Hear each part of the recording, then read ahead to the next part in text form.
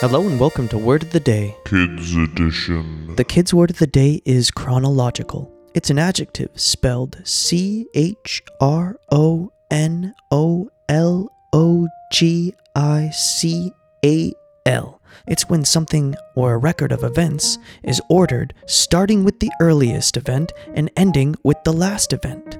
So to use it in a sentence, I would say, at the end of the school year, the hedgehog took all of his science notes and put them in chronological order, starting with the beginning of the year and ending with the last day of school. So try to use the word of the day chronological in a sentence in front of your parents and your teachers, and I'll see you again tomorrow with a new word.